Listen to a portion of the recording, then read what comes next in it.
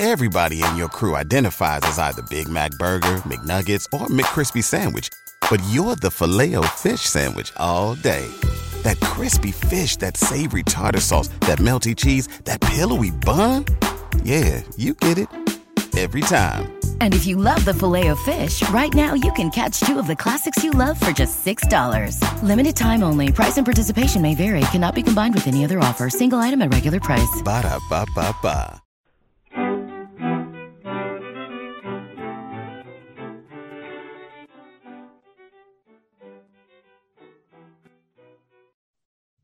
Welcome to That Said. I am Michael Zeldin. On today's show, I will be speaking with David Gergen about his new book, Hearts Touched with Fire, How Great Leaders Are Made.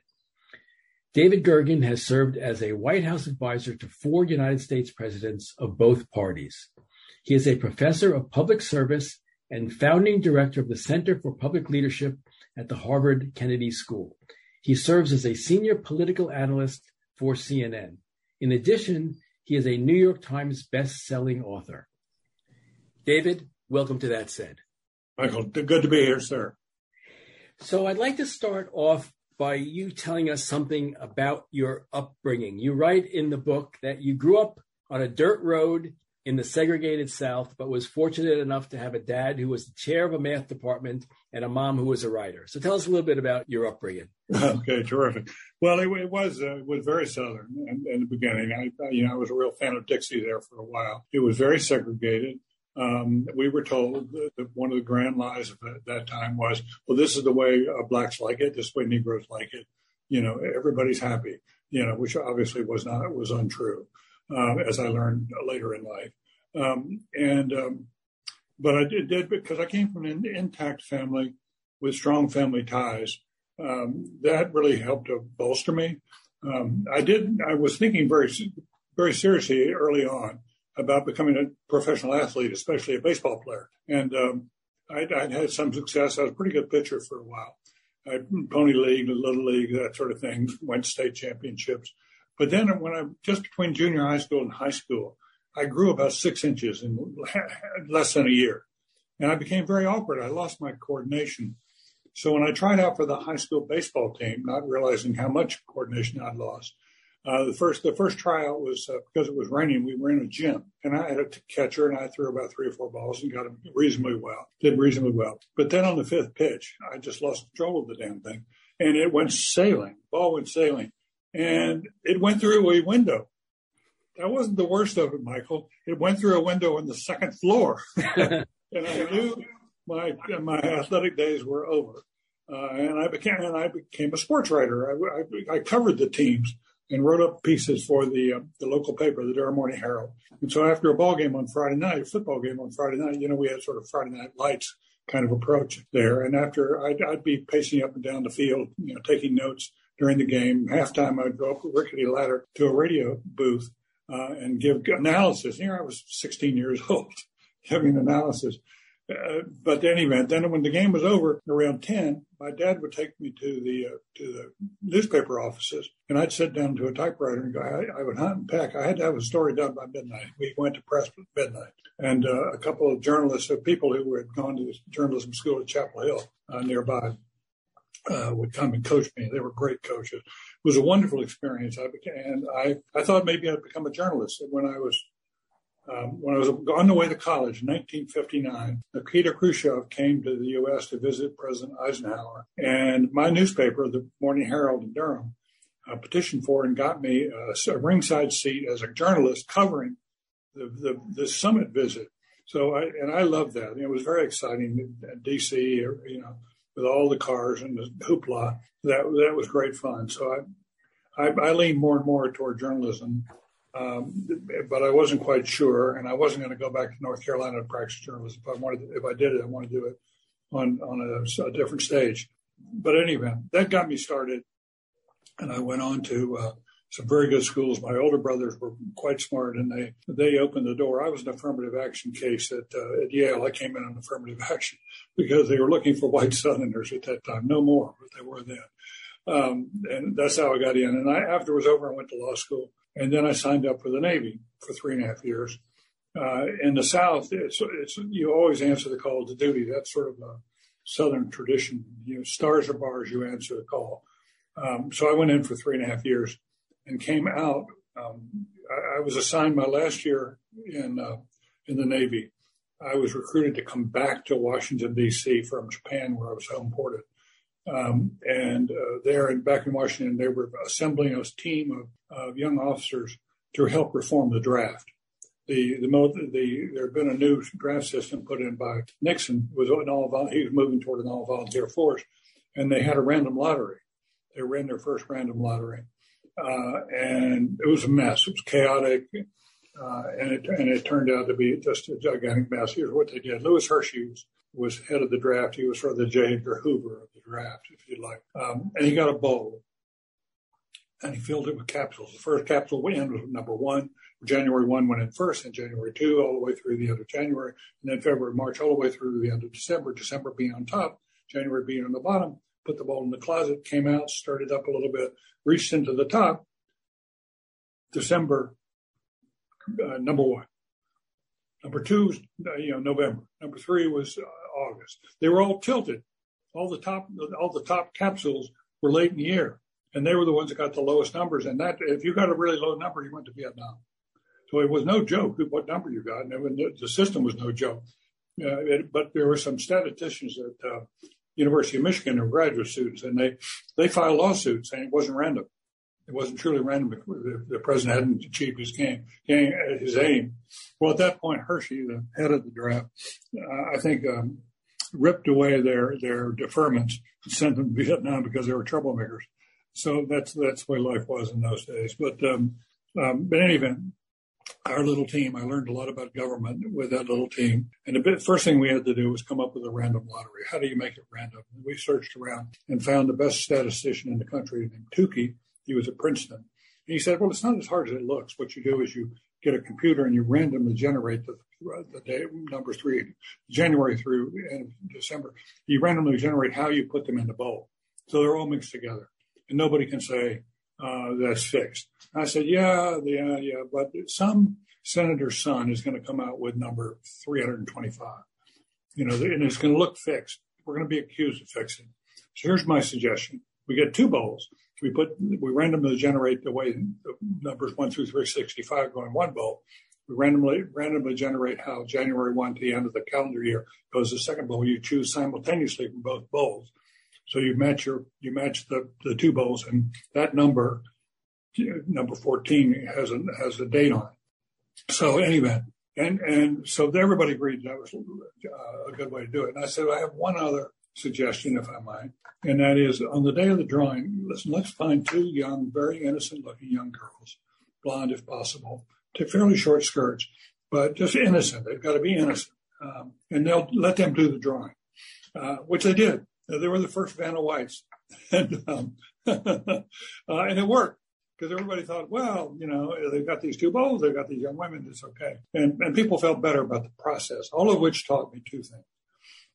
One is that government policy and government decision-making really is important. It is a question of who does and who doesn't frequently. But secondly, there's an element of showbiz to government. No matter what you do, you've got to have some showbiz. You've got to understand how to connect to people, how to have people trust you in what you're trying to achieve. So the early lessons, but that was the beginnings. I'm sorry I went on so long, but that was the beginnings. No, that was great. And I had to say, I've never won a lottery in my life, save for the year that my draft lottery number came up in the low 300s. Is that right? Well, that's good. That was good. Didn't have to go. I didn't, and I don't know what I would have done if I did get a low number. Probably would have gone to law school or something, but you could get a deferment. That's what a lot of elite folks did, and that's why it still wasn't a totally fair system. No, that's right. So you had this long and winding road from baseball to journalism. Yes. You tried to be a lawyer in a white shoe firm, realized that you didn't really care which corporation won, and you started your political career with Governor Terry Sanford at North Carolina. And you wrote some interesting stuff about what you learned, and it's apropos of the point you just made. So tell us a bit about North Carolina, good neighbor council and what that taught you. Sure. Well, while I was still in school in 1960, North Carolina elected Terry Sanford as its governor.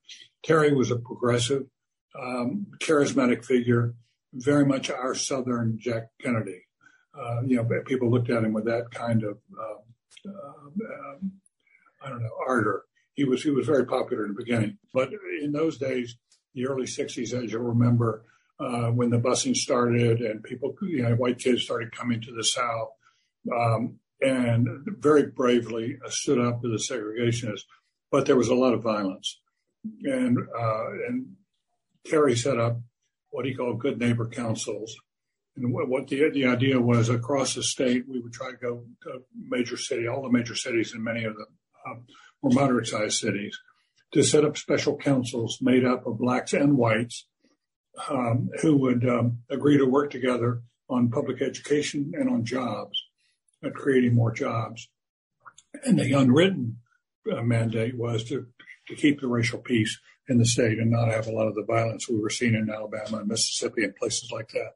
So anyway, I volunteered when I was going to be an intern. I volunteered and said, I'd like to go work for the Good Neighbor Council. It seems to me like it's doing important work. And I wound up, and I did get the assignment. And I spent actually 3 summers then doing this. There was a man who was running the whole Good Neighbor effort for Terry, a fellow named David Coltrane, who had been grown up as a segregationist, staunch segregationist, hardline Southerner. But then he changed his mind. He had a change of heart and became an ardent integrationist. And going around with him was one of the finest experiences of my life. I was his driver. I was driving Mr. Dave, and I was his chief policy person. I was his chief communications person. You name it. I was doing that for him. We became dear friends. At any event, it was just a very meaningful experience to be able to work on a problem where you actually saw the people who were affected by it, and you saw how much well-run organizations can make a difference in the lives of people. I also had a searing experience with it, and that is a friend of mine. We went to high school together. During those summers, was a pastor to a black church in North Carolina, and he was associate pastor. And he and I decided that there was a Klan rally that was going to take place in the southwestern portion of the state. And we decided we'd like to go to the Klan rally, and he was going to bring a tape recorder to be able to tape what happened and bring it back to the church members, so maybe take some of the fear out of what they've experienced in life. So we and 2 other guys joined us. We had a car of 4, and we drove onto the parking lot where the rally was going to take place. And there were cops all over the place on just outside the gates. But inside the gates, there were no cops. Inside where the rally was, there were no cops. There were a bunch of brown-shirted, beefy-looking guys who looked mean as hell.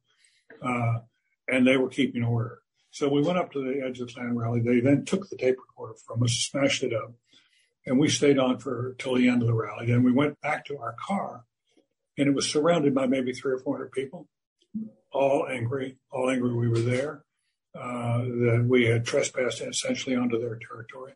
They wanted to make sure we never came back. They wanted to teach us a lesson. So they started dancing on the roof of the car. They were beating up on the windows. They said, "We're going to get you guys." And this was shortly after the murders of Schwerner and Cheney, the three kids in Mississippi. So the word was out, there's murder in their eye. And so it was scary. It was really, really scary.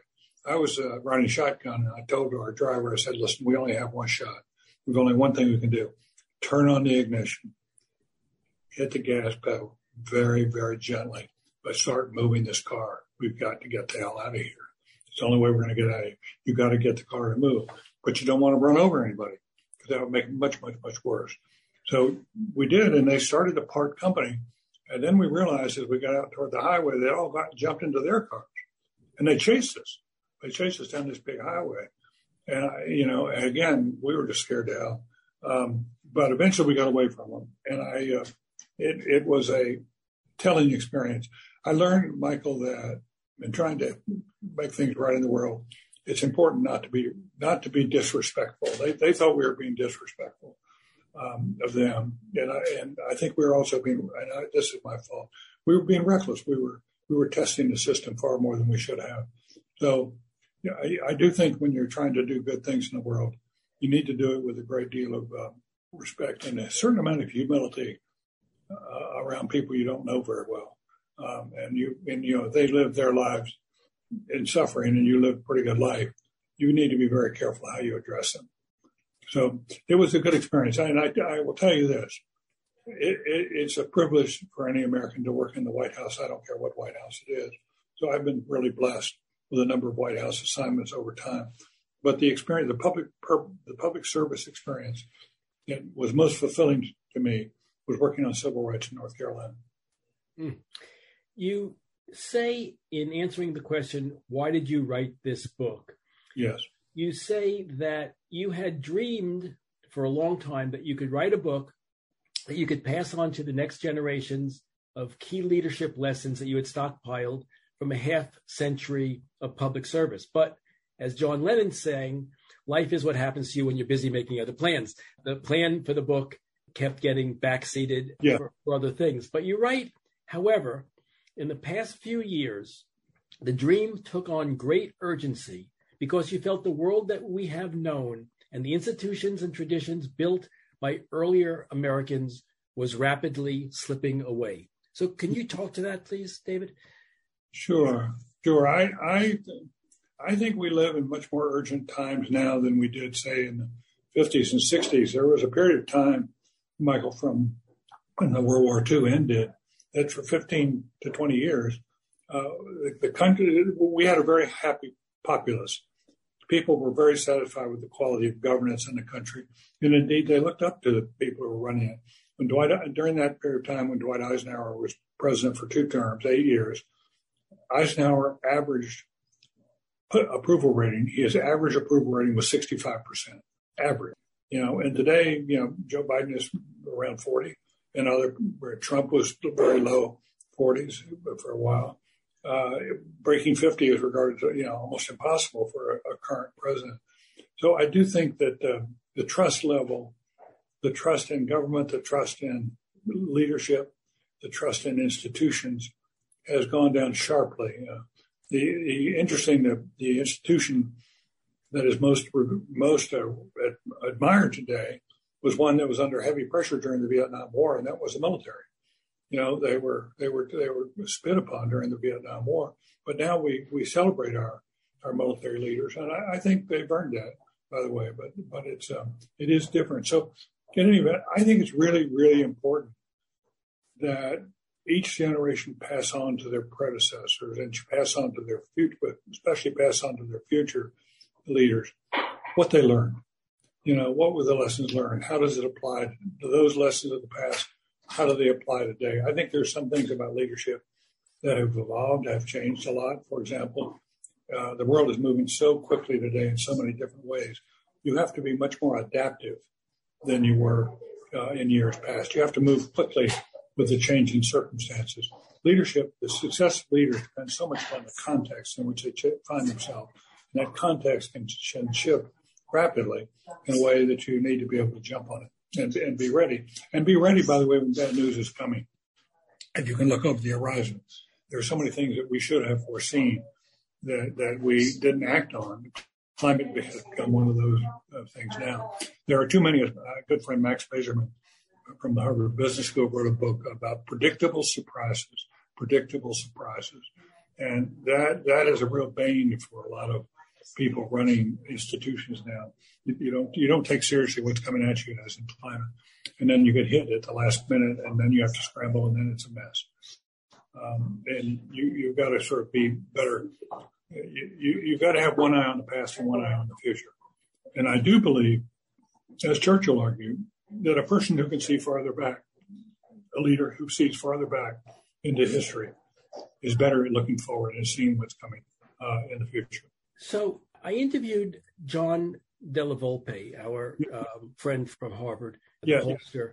He wrote a book called Fight, and he was similarly alarmed about the current state of affairs, but he believed that his polling indicated that the younger generation, Gen Z, had the potential to turn things around. And I'm wondering, from your perch in the Kennedy School Center for Public Leadership, which you launched, do you have that same optimism, or do you see us on a continuous downward spiral? No, I don't see it on a continuous spiral. I do believe, I tend to call myself a short-term pessimist, but a long-term optimist.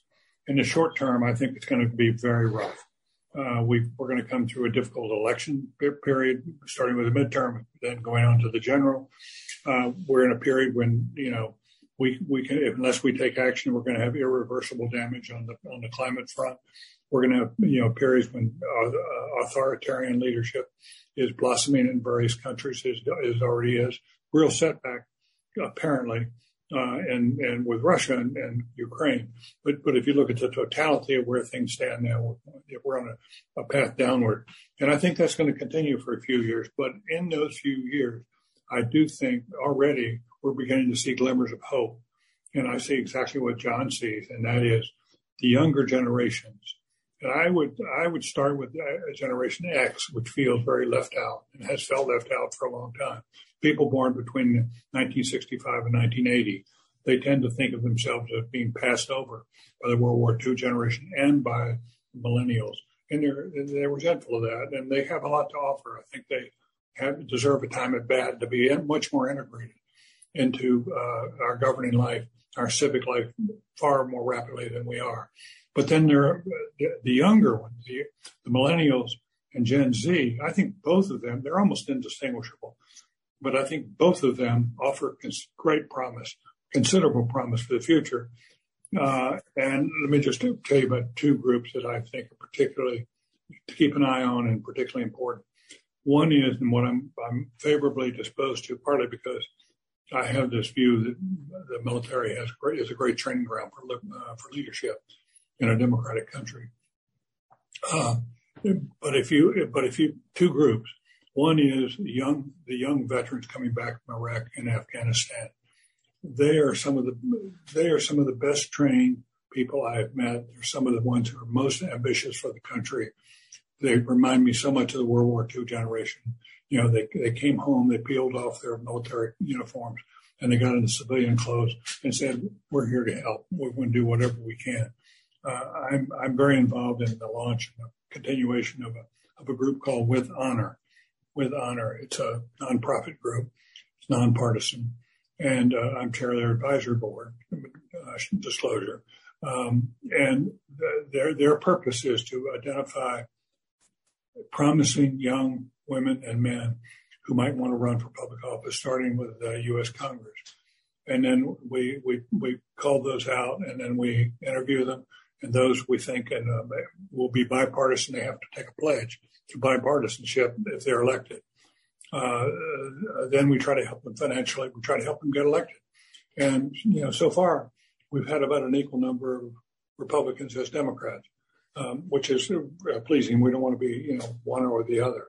But what I'm saying is, I see a growing number of other groups that are emerging. I just met with something called Leadership Now, which is popular and growing across the country. YPOs, Young Presidents Organization, they're working a lot on leadership and getting people engaged. New Politics is a group that identifies people who might want to work for the city council or run, run for AG or something in a state. There are a lot of people like that. So the military veterans are one group. The other group that I think deserves a lot more focus, because I think they're doing some really extraordinary things, are those the people, usually the people of color, who are joining up in nonprofit groups or joining up in social movements to change the country. We in the civil rights era, we had mostly black males. In some whites. Now we have a lot more whites, but very importantly, we have a lot of women, especially, I think that especially black women now occupy the moral high ground in the country. They are calling attention to the disparities and inequities we have. And I think I don't agree with their politics. A lot of their politics, AOC is too left of me. But I celebrate her and others like her who are getting in the arena and trying to bring change. Change is very difficult, but increasingly we have people that want to do it, and they're hitting the streets. Look at the anger that's built up so quickly in the street demonstrations about abortion. And, we're going to see, we're seeing all sorts of signs, historically large groups out in the streets pushing for change. Some of it will happen. It's going to be a long and slow process. But yes, John Del Volpe and I are on the same page. There's reason to be hopeful about the future. Well, from your lips to God's ears, as the expression goes. So I'd like to turn to the book. Its title is Hearts Touched with Fire, How Great Leaders Are Made. Can you tell us a little bit about the selection of the title? Oliver Wendell Holmes has that famous quote, "In our youth, our hearts were touched with fire." So talk a little about Holmes, and in the choosing of this title, what were you trying to portray? That's exactly the phrase, the quote from Holmes that formed the basis of Hearts Touched with Fire, the title of my new book. And here's the backstory, so to speak, and that is Oliver Wendell Holmes Jr. was the son of a very prominent Bostonian physician. A family was very prominent, and when he was 23, when Holmes Jr. was 23, Lincoln issued his first call for volunteers for the Civil War. And Holmes, coming from a prominent, wealthy family, could have ducked. He easily could have ducked, just as Teddy Roosevelt's father ducked out of New York. And Teddy Roosevelt was always embarrassed that his father had not volunteered. Holmes did volunteer. Off to battle he went. Over the succeeding years, he was grievously wounded 3 times, seriously wounded. The last time he was left for dead on the battlefield. But miraculously, he survived. And 20 years later, he gave a speech on Memorial Day, reflecting on what that experience as volunteers, what that experience meant to people like him, what it meant to him, and what it meant to his fellow citizens who had gone to war. And he said, we were blessed. We were blessed with the opportunity to live in the passions of our time. That a person should always experience the passions of your own time. That enriched your life. And he said, we, referring to the people who volunteer, we had the great good fortune of our hearts being touched with fire. That's where it came from. It's a great quote, and it really sets up the book quite well. And I want to talk a little bit about what makes a good leader and how one becomes a good leader, which is the heart of the book. But I wanted to ask one question at the very outset of the leadership conversation, which is, why does leadership matter? Or does leadership matter? There's this determinist school that shouldn't look at history as a series of individuals, but rather in a broader historical context. You believe that leadership really matters. So tell us at the outset why so. There has been an argument down through the ages on this very question. And there have been people who, as you say, argue from the determinist school. Tolstoy was most clearly defined by his belief that man was but a pawn, essentially, of larger forces, and that you just had to accept it. That if Napoleon had not invaded Russia, some other French general would have taken them in. Well, I think for the rest of us in the other camp, that removes any sense of human agency, that humans do have a capacity to mold the future and a responsibility that goes with that. You just can't, if you sit on the sidelines and just watch the world go by, thinking you can't make any difference, the world's going to get worse, not better. And we're seeing that in the United States today.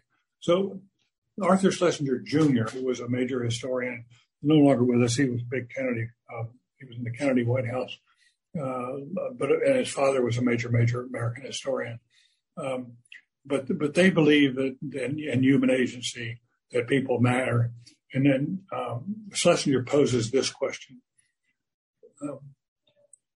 One night in New York, a British politician got out of the cab on the wrong side and was struck down, nearly killed. 14 months later, there was an American politician who was sitting in an open car in Miami when a gunman came up and fired at point blank range. And had it not been for a woman who jarred the arm of the gunman, that American politician would have died that day in Miami. Instead, the bullet struck the man next door, and he died. Schlester's question is this: what if that British politician, Winston Churchill, had died that night? And what if that young American politician who missed that bullet, Franklin Roosevelt, had died in Miami? Would our story as a people have been any different? Everybody who looks at that question agrees. Yes, it would have been far different. The alternative to Churchill could never have given voice to the British Lion in the way Churchill did during the war. And the alternatives to Roosevelt, similarly, could never have done the same thing. Individuals do matter, and frankly, if you look, John Keegan, who was a major historian in Britain, said if you really want to understand the 20th century, especially the first half of the 20th century, you can find it in the lives of 6 men.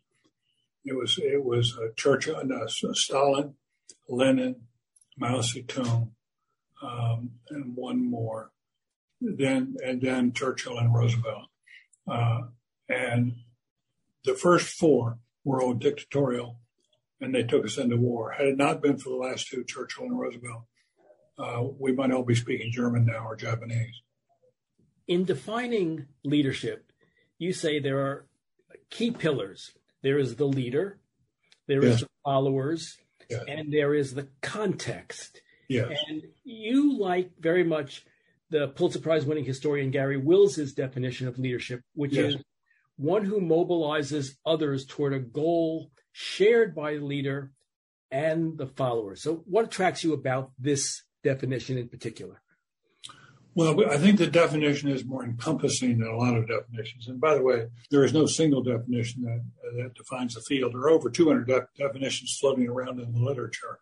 But the reason I like the Gary Wills is it says, look, the leader has to have followers and has to have a capacity to persuade those followers to do tough things.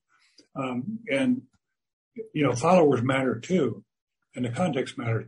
Jefferson once raised the question of why is it that that America and France both had revolutions at about the same time, both trying to tear down the system as it was. Why did the American Revolution succeed and the French Revolution fail? Well, the argument is that the Jefferson argument is that the Americans, by the time of our revolution, already had a lot of experience at the community level in townships and villages around the country at self-governance. They were already. It was already a democratic society when the revolution came on, so that they were ready to embrace the American Revolution, whereas the French had been under the thumb of the monarchs and of the church, the Catholic Church, and felt very much as they were being managed from top down. Jefferson was saying, no, we need to come below. But that's why the French failed. So you see it, there was the difference in context, the difference in the followers really made a difference in how well you can lead. And and you see that frequently.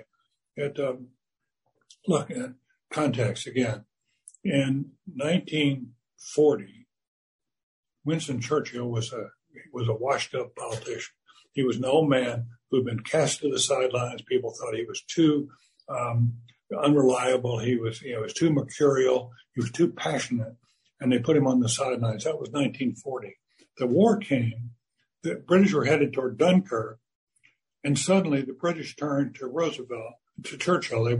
They left behind. Churchill had been in the sidelines. They brought him back to run the country and did a magnificent job. Well, the context had changed. Churchill couldn't get the job had it not been for the changing context. So you got to take that into account when you try to figure out, as a leader, what are the goals you're trying to pursue?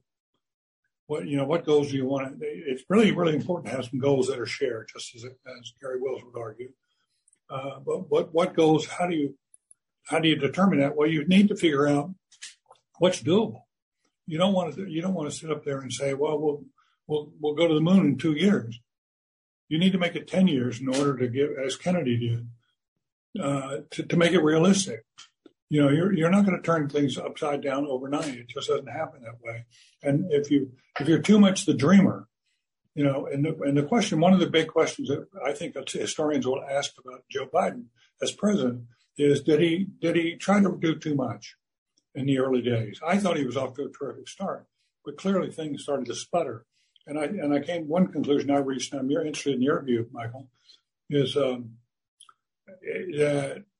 he had such large ambitions and didn't have he didn't have the context in which to achieve those ambitions, because, you know, the government was so divided and the Democrats didn't have the votes. You know, when Roosevelt went through the Great Depression and cured so much and passed big bills, he did it with a Congress that was huge Democratic majorities in both the House and the Senate. That was what made it possible. So leadership is about having a pretty strong, firm judgment about what's possible, and we'll go for the possible. We will not go for the impossible. And by the way, if things are easy to do, let's have them solved down the road somewhere, to lower in the organization. The leader's responsibility is to take on things that are hard but doable. You say that the three key pillars of leadership are the leader, the followers, and the context, but you add this fourth element, which is goals, exactly what we've been talking about, which is critically important because of what you've just said. If you don't have achievable goals, you will effectively fail as a leader. Right. And you got to remember, if you take three goals over, let's say there are 6 things or 8 things the country would sort of like, but you can only choose 3. And you choose those 3. You got 4 or 5 other sets of people who wanted something different and may oppose you right from the start. So you've got to sort of figure out, okay, how can I put a coalition together that can actually make this happen, instead of me looking like I'm just banging my head against the wall. And people are going to respect you. One of the things that's important to do, if you can, as your leader, is to seize upon those first few months. In government, we talk about the first 100 days, going back to FDR. Well, in business, people talk about the first 90 days. It's basically the same thing. And the argument is, as a CEO, you better get a couple of accomplishments under your belt in those first 90 days. That will build trust in your leadership, which will build respect for your leadership. But if you put 6 goals out there that you can't achieve and tick a lot of people off in the process, you're not going to make it as a leader. So you have to be smart about these things. You don't have to be brilliant. It's not that. I think it's better to be. I think it's better to have your temperament right than it is to have your mind be a genius. When Franklin Roosevelt, who was the most successful president of the 20th century, just days after he took office, he went over to see Oliver Wendell Holmes Jr., who was celebrating his 92nd birthday. And they spent an hour together. And after Roosevelt left, Holmes turned to an associate and said, "He has a second-class mind, but a first-class temperament. Second-class mind, but a first-class temperament."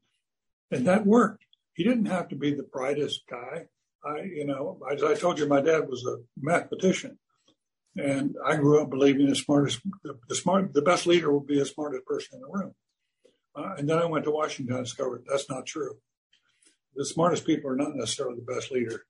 You have to be capable. You have to have a strong command of the subject, but you don't have to be a genius. People who are really good CEOs tend to, you look back on their college days, they tend to be sort of B or C players, academically. But they turn out to be great CEOs. So, there's no magic formula that says if you do this and do this and do this, you'll automatically succeed. It doesn't work that way. That's right. We learned that in reading The Best and the Brightest, which yes, exactly. Exactly that point. Yes. The Best and the Brightest. You're exactly right about that. And it's interesting because, Michael, the younger generation wasn't exposed to that. So I've had a lot of students come through and talk about the best and the brightest. They said, "Oh, you mean the people who are really smart?" And I said, No. People who really make big mistakes. We're smart and make mistakes. My father used to say all the time, you get only one chance to make a good first impression. That's a smart dad. Yeah, he was a smart and wonderful man. But I think this is apropos of what you're saying is you get this window yes. to establish yourself, your temperament, your judgment, your goals. And if you are successful, your followers follow along. If you fail, then they become cynical and your leadership capabilities are undermined. And I think maybe that's the Biden presidency in some form of a nutshell at the moment. I think that's right. I think that's right. I'm not sure how he gets out of it. Yeah, I'm not sure how he gets out of it either. Let's talk about the qualities of a leader, because you articulate several important characteristics. The first and perhaps most important, as I read the book, was developing what you call your true north, your North Star, your moral compass. So can you talk about that as the predominant characteristic of a leader? Sure. I think we start with this proposition, that the leader is made, not born. And I think most leaders, if you study it, you'll find that they're self-made. And there's a lot of work that goes into refining and developing their leadership capacity. I do think that leadership also starts from within. You have to have yourself under better control. You have to be able to lead yourself, in effect, before you can lead others.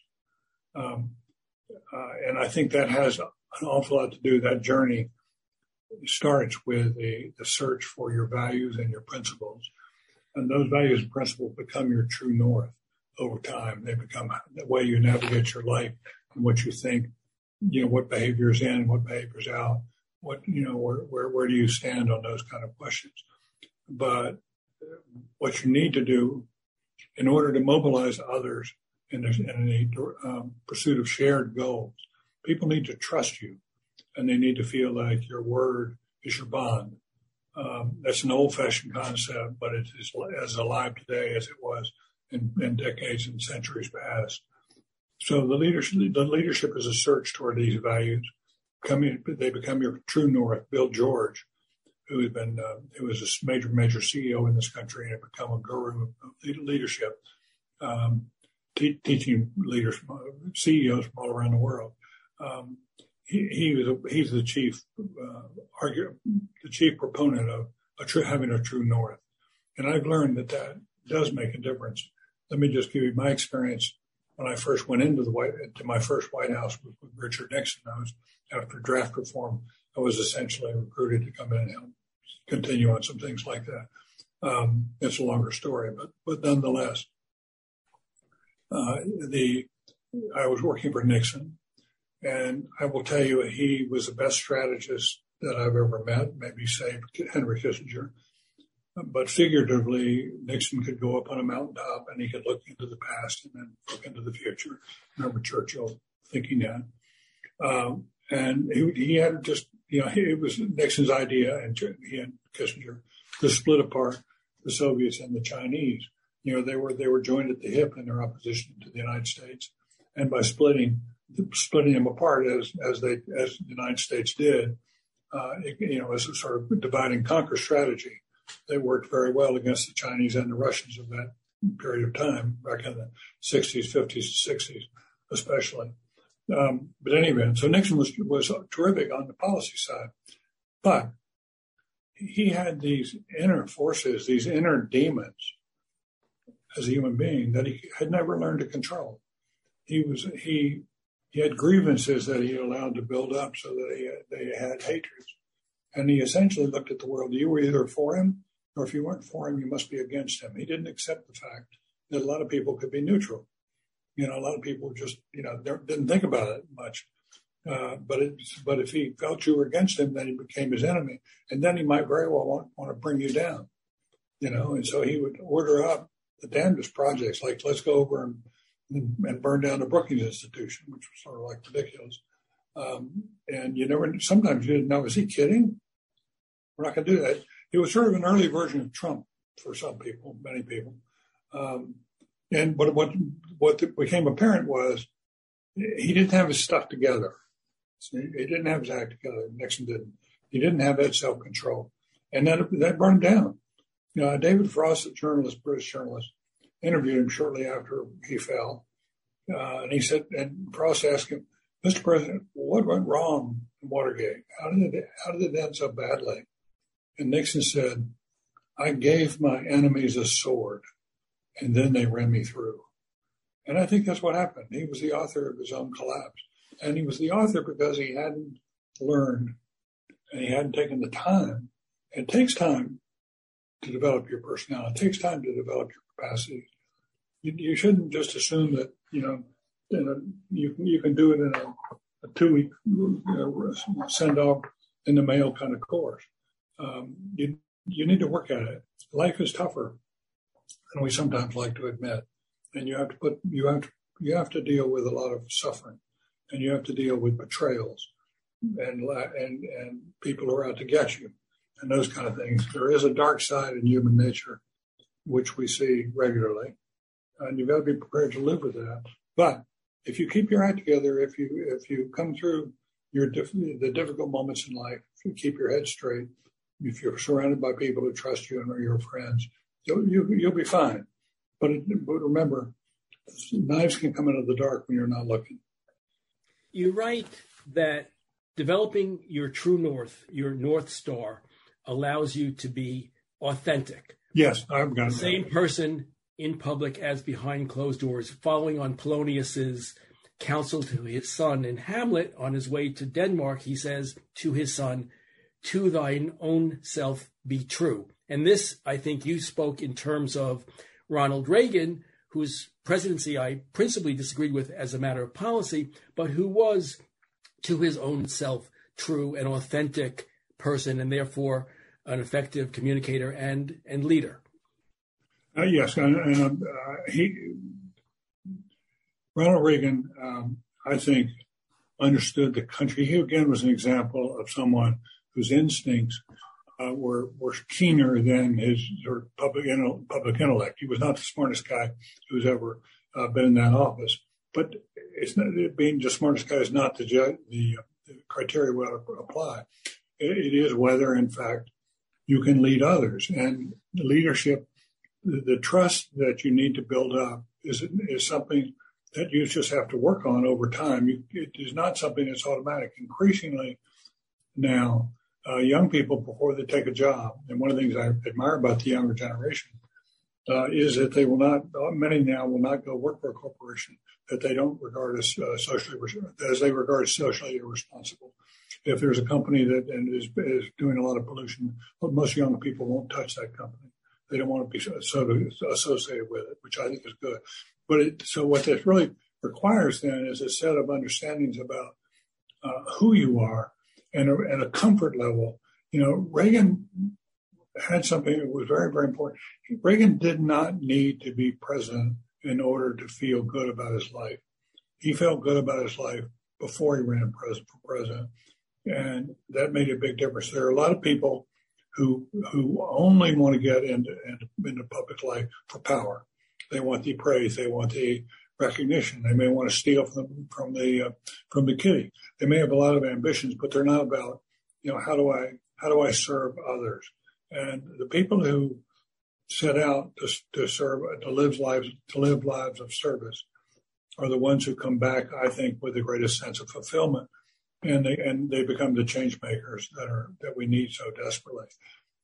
Reagan, when I think about Reagan in terms of his values, I remember, you may think this is a strange comparison, but I remember what was said about Charles de Gaulle when he died, that he was a great leader, not because he was in France. He was a great leader because France was in him. And I thought that was true of Reagan, that he was a very good president and a good leader, even though I disagreed with him too on a number of issues. Even though he was a very good leader, he was good because America was in him. He spoke to our common shared values. He believed in them. He lived by them. He was not some phony. And he didn't like people to put on airs. He didn't like radicals. I think he would have been very uncomfortable in today's Republican Party. He may not even have been able to get a nomination in today's Republican Party. But having this sense of a true north, having a sense of the the standards by which you try to run your life. That is not to say that people don't make mistakes. People make mistakes. They deviate. They fall from grace. They do things they shouldn't do. But the game goes to those who make a real effort to conquer their inner impulses and the dark side of their nature. The second characteristic of a leader that I want to talk about, and then I'd like to talk about the journey toward leadership. The second one that you spend a lot of time writing about, importantly, is one of courage. And Churchill said of courage that it is rightly esteemed as the first human quality because it is the quality which guarantees all others. So talk about courage and how you saw it play out in your half century. Well, I think courage is measured in two ways. One, and I do think Churchill was right. Certainly, I'd put it right up there on the top ranks of the quality a leader needs. I think the two biggest are courage and character, and you would add in capability as well. But those three C's, I think, characterize or at least capture what is needed. Courage can be both physical courage and it can be social courage. The physical courage, we've seen lots of examples. One that I've always admired, and Teddy Roosevelt is one of my favorite presidents. But when he was running in 1910, sort of late in his political life, as he was standing at the podium, he was shot. He was shot in the chest, and handed out. And he had sort of a booklet right there where the bullet struck, which prevented him. It saved his life, but it still went inside him, but didn't get as far in. So he was bleeding, and people who were around him said, "You've got to get to the hospital." And he said, "No, I'm going to give my speech," and he insisted on standing there right through the whole thing, and then giving a speech. And boom, he collapsed. Basically, I think they carried him off. But it was physical courage. Reagan had a lot of physical courage when he got shot. The way he responded with humor, as you recall. He looked at the surgeons and says, "I hope you're all Republicans." And, as he's wheeling into for life-saving surgery. And then that night, he sent out a note to Nancy, "Gee, honey, I forgot to duck." Well, that's an old Gene Tunney line from boxing that he pulled out, and he just wrote a little note. And then he said another note out and said, "All things considered, I'd rather be in Philadelphia." Well, that was an old W.C. Fields line that Reagan had learned, from Hollywood. And by the way, I think Reagan, more than almost any president I know, he and Jack Kennedy both had a great sense of humor. And that made a big difference, I think, in their leadership. In fact, you write that one of the 3 booster rockets to help you become a great leader is 1, learning from history, 2, understanding the importance of a sense of humor in effective leadership, and 3, living an integrated life. So maybe we could talk about that now since you've raised it, and then we'll circle back for a minute and talk about inner journeys and outer journeys. Sure. Well, I do think there are things that you have to have to be a good leader, like good judgment and character and courage, as I said. But there are other things that sort of the add-ons that can make you extra good that I think are really important paying attention to. For example, becoming self-read, self-educated is an important part of being a reader. Harry Truman, one of the best presidents of the 20th century, was the only president of the 20th century who never went to college.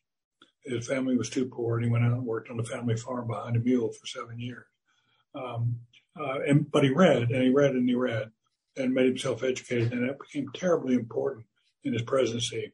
He exercising judgment based upon historical knowledge. I was out at the Truman Library some years ago. And one day, I was so pleased. It was such a modest library. It was really refreshing. But I found a speech that Truman liked to give to high school students when they came and visited. And Truman said, not every reader is a leader, but every leader is a reader. And it stuck with me. And down to our own times, General Mattis, sort of the warrior scholar, retired after with 4 stars, major figure. Trump persuaded him to come in and run the Defense Department for a while. But anyway, it was a general manager, voracious. And when he was assigned to his last billet, I think, he took his books with him. You know how many books he took to his place? 7,000. 7,000 books. And he's written, if you're a general and you haven't read at least like 75 to 100 books, and he gave a bunch of names, he said, if you haven't done that, you're not prepared to be a good general. He feels that very strongly. So the reading part of it is really, really important. I think integrating your life is obviously important. The humor part, Lincoln believed strongly in humor, and he said, if I can't laugh, I'll only cry during the Civil War. But we like to play a lot of Trump. We like to, let me tell you a quick story so that I think illustrates it. I used to pal around with Pierre Salinger, who was Jack Kennedy's press secretary. And Salinger said that one day he was in the Oval. He was in his office when the phone rang 11 o'clock in the morning. And it was the president said, hey, Pierre, come in here. I need to talk to you. So I went in to see Kennedy. And Kennedy said, Pierre, I know you love a good cigar just as much as I do. Yes, sir, Mr. President. Well, Pierre, I have a question. I have a favor to ask. Yes, Mr. President. I need you to get me some of Havana's finest cigars. And I need them pronto. Well, how many do you need, Mr. President, and how soon? He said, actually, I need 1,000, and I need them by tomorrow morning. Mr. President, that's going to be hard to do, but Pierre, you're a good man. See you later.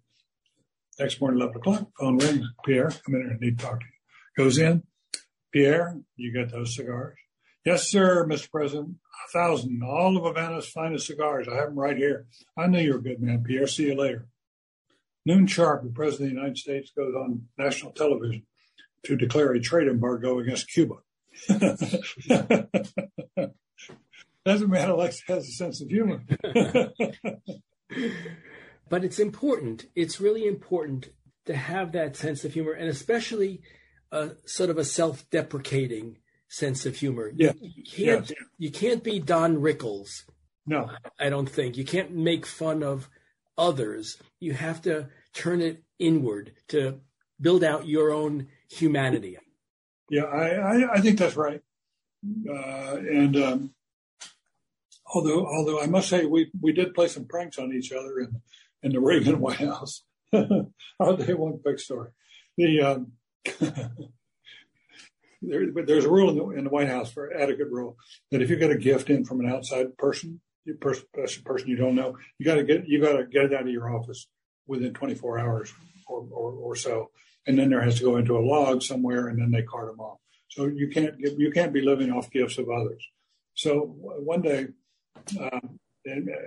Jim Baker's chief of staff, Mike Devers is sort of a sidekick. I'm sort of a sidekick. One day, this portrait came in to the White House. It's a portrait of Jim Baker, a large painted portrait. It was quite nice, actually, but it was big. It was like 3 feet by 2 feet or something like that. And so Mike and I saw this thing, and we said, hey, let's grab that thing. Let's put it in the closet. So we grabbed it, put it in the closet, and waited for a time we could use it somewhere.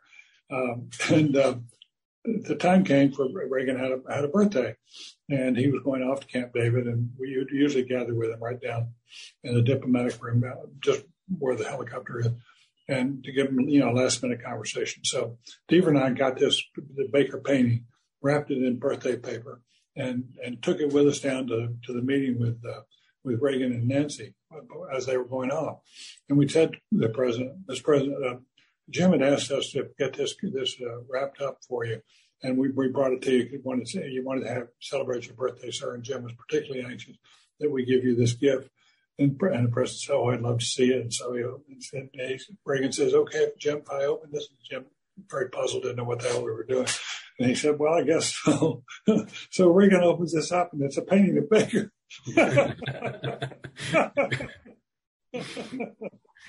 That's great. That's terrific. For this podcast, I interviewed Peter Baker and Susan Glasser about their wonderful biography of Secretary Baker. Yeah. Yeah, it's a good book. They're both fine individuals, terrific people. Yeah. So we have sense of humor. We have this balanced life. We have the learn from history. But a good part of the book you focus on what you call the inner journey and the outer journey. So we've been talking about what are leaders. But I think importantly, you talk about, well, how do you become a leader? You're not, as you said, born a leader. That myth is long ago been debunked. So tell us about the inner journey. It's this oracle at Delphi, know thyself, or Socrates, the unexamined life is not worth living. And you talked about the importance of this inner journey towards self-awareness and identification of your values. So tell us about that journey. So the theory of the inner and outer journey is based in part on the work of Joseph Campbell and a sociologist and psychologist some years ago, a cultural historian in some ways. And he had the notion that life is sort of the hero's journey.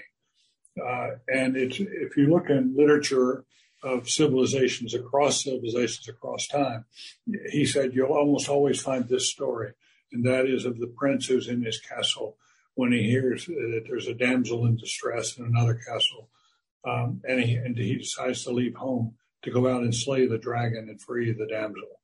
And so he goes out and has a series of challenges and almost near calamities.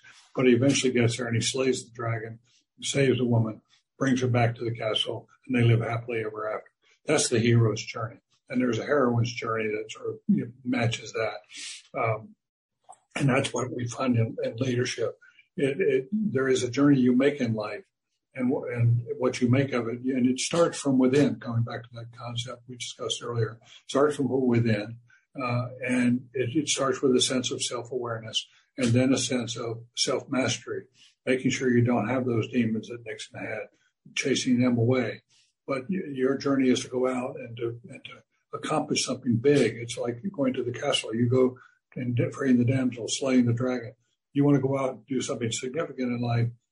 Not necessarily in a national sense, but it can be in your family. It can be saving a parent, saving a brother or sister who's addicted, all sorts of things. You go out and make that journey to do something significant in your life.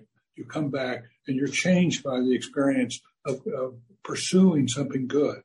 You're changed. It opens you up to the possibility that your life can be one with a life touched by fire.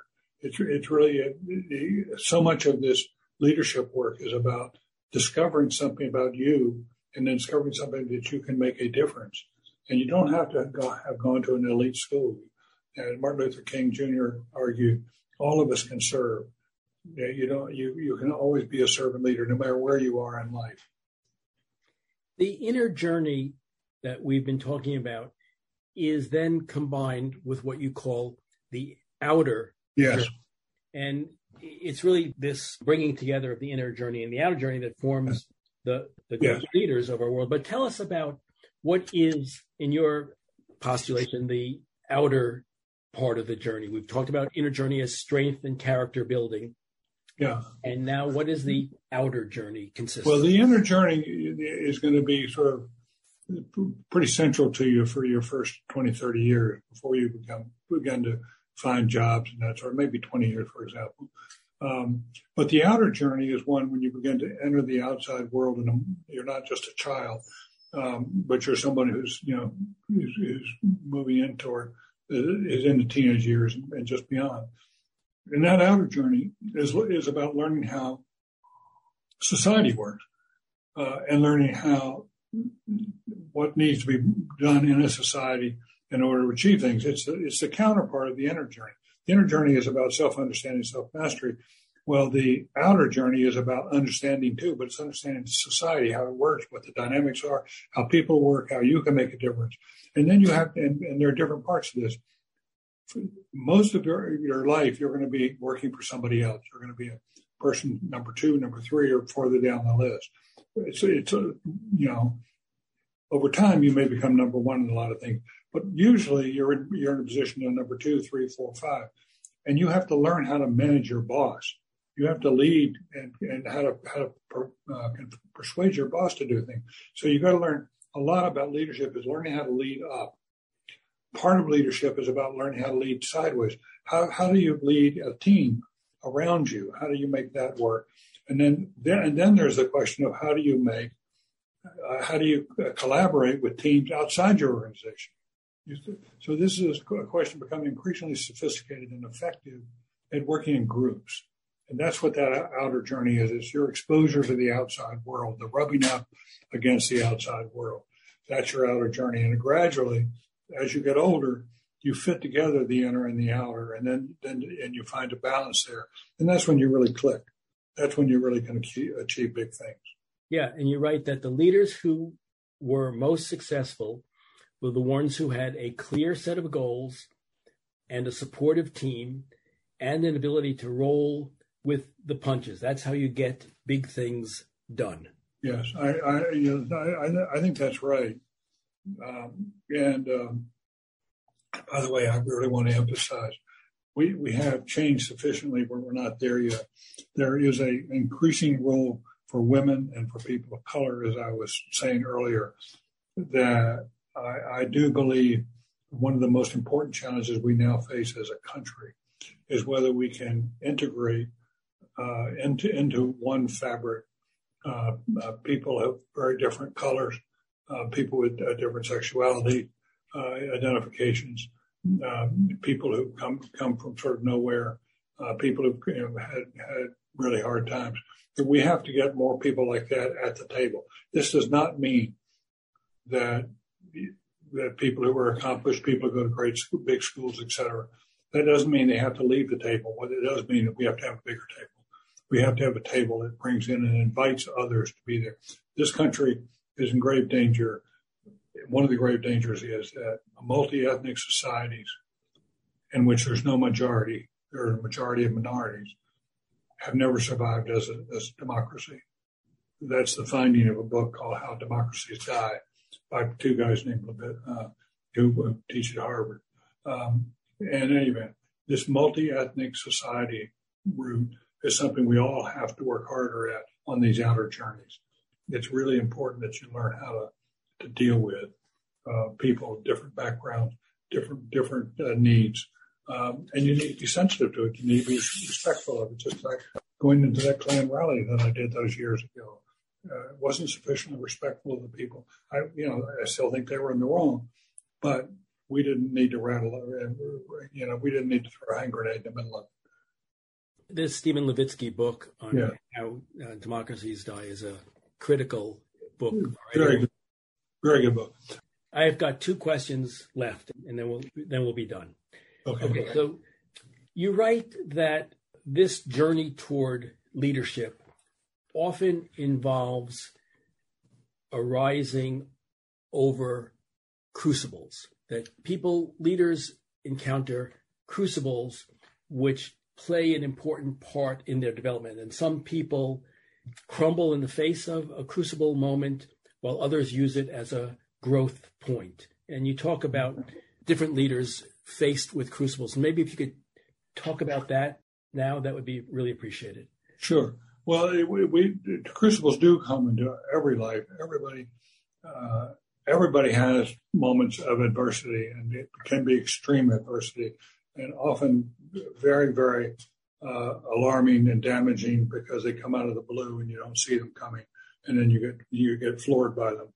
And as you say, well, the work of Martin Seligman as an academic focuses on the crucibles and where you go with them. And one of the big findings is that some people crumple and never come back. Other people are better, but take about a year to recover who they were. Through resilience, they get back up. But others are in a group by themselves, and that is they not only are resilient, but they strengthen themselves. They strengthen their inner self, and they acquire moral purpose in life. People who've had big crucible moments often come out thinking, well, life is so fragile, I really want to leave behind a legacy of some sort in the time that I have. I don't know how much time I have. And I think overcoming crucibles is one of the most important challenges that any potential leader faces. And you've just got to I think I write more about this. You've got to have a stoic attitude. The Stoics were people in ancient Greece and Rome who basically argued, like Marcus Aurelius argued, that that when you are in a moment of crucible, when you're in a real hardship moment, don't worry about things you can't control. There are some things that are going to be there that you have no control over. Don't spend a lot of time, a lot of energy, and a lot of stress on things you can't control. Focus on what you can control, what difference you can make in your own life, what difference you can make in the lives of others, and do those things. Don't waste your energies on false gods. And I suppose those who do fail as leaders. You talk about the failure of leadership and this ability to recognize what you can and what you can't do. Right. And you become too arrogant, it becomes self-destructive. Right. The last thing I want to talk about, how you conclude the book, is Teddy Roosevelt's Man in the Arena speech. And you say it's important to be in the arena. So can you take us out of this wonderful conversation about leadership by talking about being in the arena? Can I read it? Sure. Yeah. Okay. Toward the end of the book, talking about in the arena, this was a speech that Teddy Roosevelt gave called "The Man in the Arena," and were he alive now, he would certainly have included women. But the full passage goes as follows. And this is such an important statement. I can't tell you the number of people I've found who live by this statement. It is not the critic who counts, not the man who points out how the strong man stumbles or where the doer of deeds could have done them better. The credit belongs to the man who is actually in the arena, whose face is marred by dust and sweat and blood, who strives valiantly, who errs, who comes short again and again, because there is no effort without error and shortcoming, but who does actually strive to do the deeds, who knows great enthusiasms, the great devotions, who spends himself in a worthy cause, who at the best knows in the end the triumph of high achievement, and who at the worst, if he fails, at least fails while daring greatly, so that his place shall never be with those cold and timid souls who neither know victory nor defeat. And it is a wonderful conclusion to the book, and it's a great counterpoint to the number of people who we have in the public arena today who are just critics, who've never held a job other than to offer criticism of those who are actually in the arena trying to do good deeds. Yeah. Well said, Michael. Thank you for the opportunity to be here. I appreciate it, David, very much. The book I want to say how rare it is that anyone reads so carefully and so clearly. It's really made a terrific conversation. Thank you. Well, thank you. The book is called Hearts Touched by Fire, How Great Leaders Are Made. David Gergen, I appreciate you writing it. And I have to say, of course, that you have, in fact, been in the arena for over 50 years, and the country is better for it. Thank you. Thank you, sir. That Said is produced by Compro and the Museum of Public Relations. Theme music by Sam Post. Please let us know your thoughts by writing to us at thatsaidzeldin@gmail.com. Thanks so much for listening. For That Said, I'm Michael Zeldin.